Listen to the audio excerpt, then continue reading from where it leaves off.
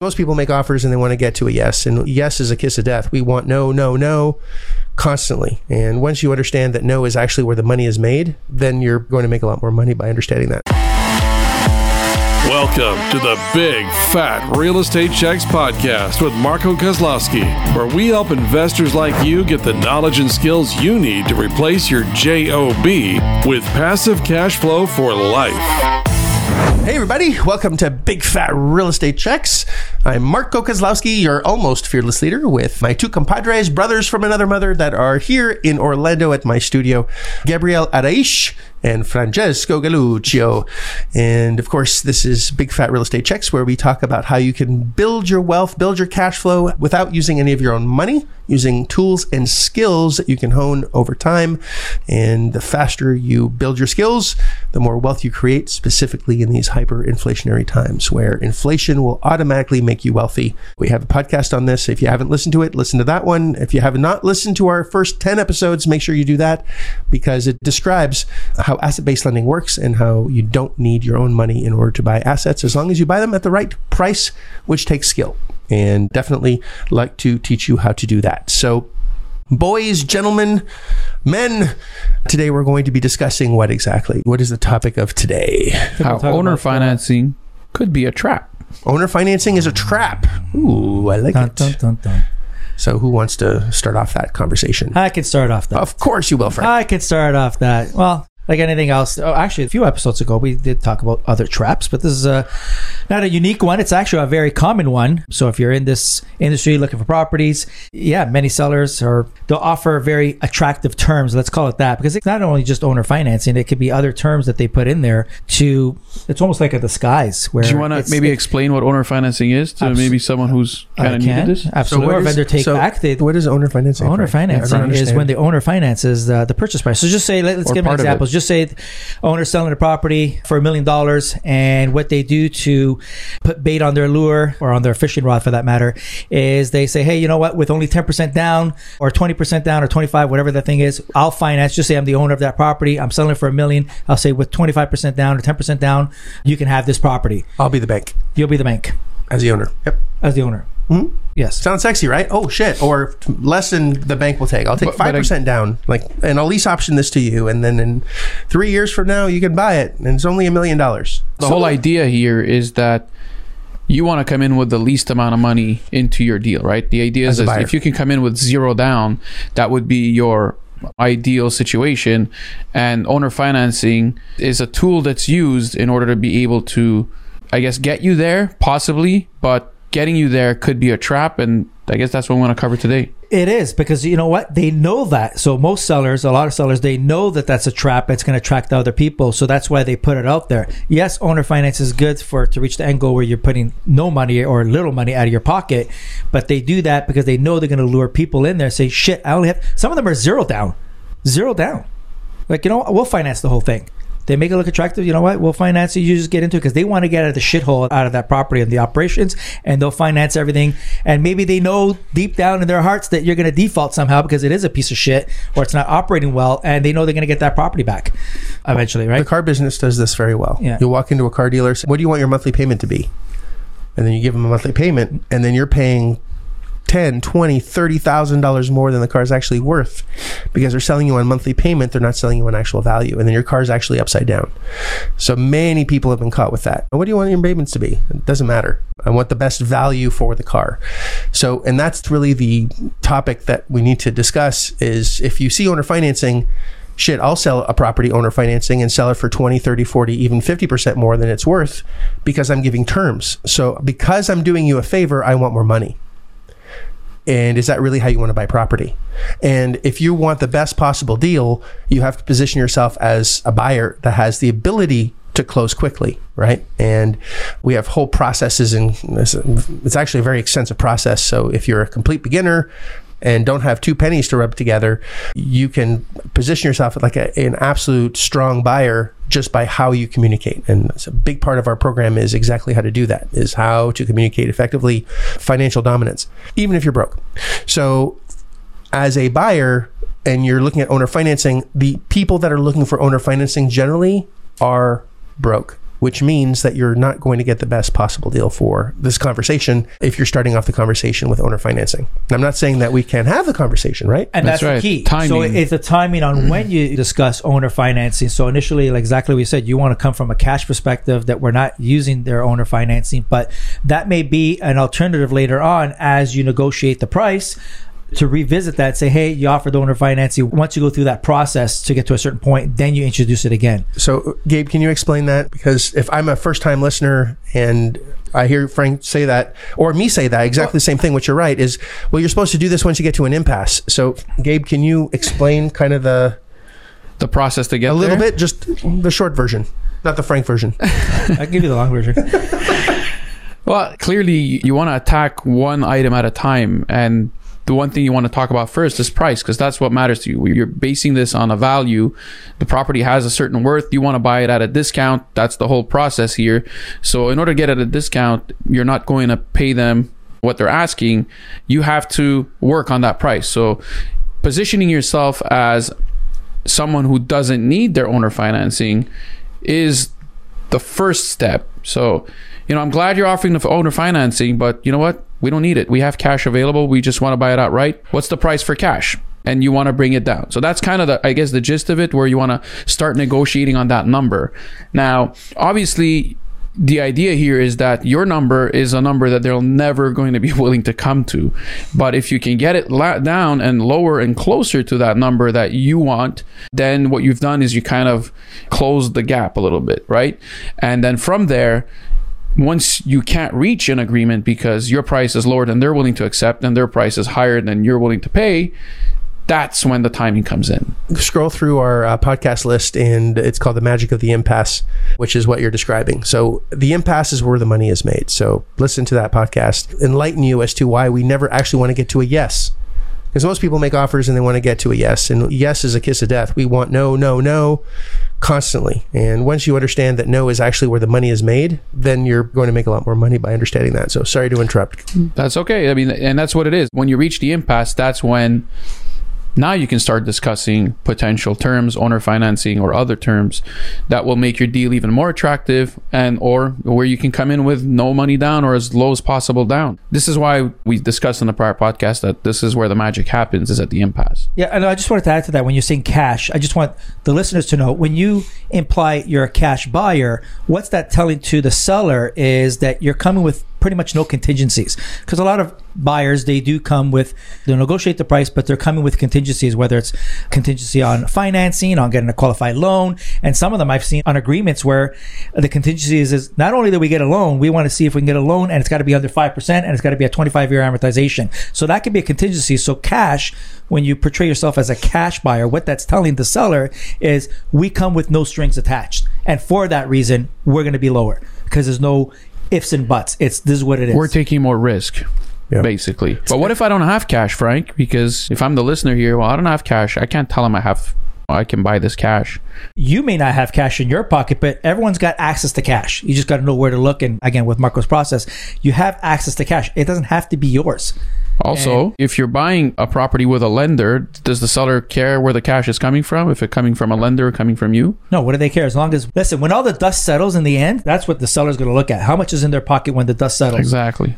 All right. So having cash, I didn't have the cash, but I got access to cash, and that opens up. Listen, most people know one way of getting cash. It's like you work, you save, and that's the cash you're using, but you don't have to use your cash because you know what? You're going to run out of your own cash, even if you do use your cash.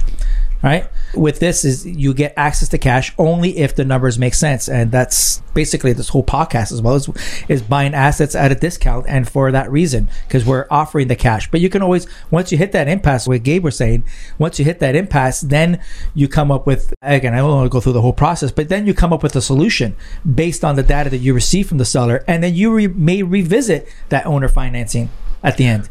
So to give a quick example of this, so Frank is owner financing his property. Let's call it a mobile home park, hotel, whatever. He wants a certain price. I say, no, I'm going to buy it for a lot less. He says, I'm not buying for this. And then we start playing a game, and he's at a number, let's call it 5 million, and I'm at 3 million. And the thing is worth, let's say, 8 million. And he says, Marco, I need 5 million or fuck off. And I'm like, it's not going to happen. and I'm at 3 million, and he's like, never going to happen. You got to get out of here. And he advertised his park at 10 million, with owner financing, and I got him down to 5. Everyone clear? So I got him down way down, and then I come back to him at that point. Once he knows I'm at 3, he says, if I don't get 5, I'm not interested. He advertised for owner financing. Now that I've got him down, I say, okay, Frank, you want 5. I'm ready to write a check for 3 because of the numbers that I see based on actuals that are there, and you're selling on future value. I know you asked for 10, but this thing is not even worth even close to that, blah, blah, blah, blah, blah. We have this conversation, and he's at 5, I'm at 3, so we have an impasse. I know why he's selling. He just wants to get the hell out of there. I say, listen, now the only way that you're going to get 5 is if we go back to your owner financing issue. So now I'm owner financing based on a $5 million purchase versus 10. So we started with owner financing. We said, absolutely not. I'm going to write a check, get him all the way down to the actual, his bottom line, which is 5. He might owe 5. He just wants out from underneath the loan. I say, Frank, no way. I'm going to write you a check for $5 million all cash. Not going to happen. If your objective is to get out from underneath the loan, since you owe 5, I'll just take over your debt. Get the hell out of here. I'll cover the closing cost. And that's basically the big idea. Even the seller, and sometimes they offer owner financing because they don't know what to do with their capital later on. Like, okay, I'm selling the property, maybe they're retiring, and it can actually be a benefit to them, or you can portray it into a benefit to them. Say, hey man, once you reach an impasse, that is. Yes. Say, listen, we know for all cash, our numbers, we're not aligned on the price, but we can get you closer to what you're looking for. We'll give you a little bit now, a little bit later, get your money to work for you too. So they may be more acceptance of that, saying, okay, you know what, I didn't think of that. Me putting 3 million or 5 or 4 million, even $1 million into a bank account is not going to make much, but these guys are going to hold it for a bit. I'm going to have their security on it, and they'll make a little bit of scratch on the side without even operating the property. And some of them don't make any money. Some of them only yield 3-4% on their property because they're not optimizing it. And if you give them 3%, they're like, shit, 3%. I wasn't even making 3% or close to 3%, and I'm not operating the business. I'll keep my money tied up for 2-3 years or whatever until we optimize and refinance later on and cash them out. Or if they know what they're doing, there's a tax savings as well. If they do an installment sale, so they're not, from a tax advantage, it makes sense as well, where they can defer their taxes or even just defer infinitely, really, depending on how you structure it. So now we know why they're doing this, but is that really why they're advertising for seller financing? Is because they want to do this? No, at least I don't think so. When they're advertising it, it's because at least 95 out of 100 times they want more than what the property's worth, and they want to sweeten the deal for you so that you come in with less of your money down so you don't feel the impact of overpaying. Now, the wise seller will do financing for the reasons that Frank and Marco just mentioned, but that usually is not something that they advertise up front, because nobody wants to seller finance on something that they may have to take over if they're selling it for over their value. Yeah, they still have the property, they still have cash flow, but there's no value there for them. It's almost like it's a mortgage on fluff. Whereas if you're getting it at a discount and you're putting a second mortgage as an owner financing, then there is value there. You can actually sell the property and get your money back. So anyone who's advertising for owner financing in their original ad that attracts you, that's bait. That's bait, and you can take it if you know what you're doing. And if you know what you're doing, then you have to pretend you read it without owner financing. Say, I don't need this, and then just work your way down. And then you can come back to it, because that's all it is. It's just a big juicy fish on a hook, and there is a hook, right? And that's the way, same way you go fishing and you get the nice fish, it's because of your bait. They're doing the same thing. That's all it is.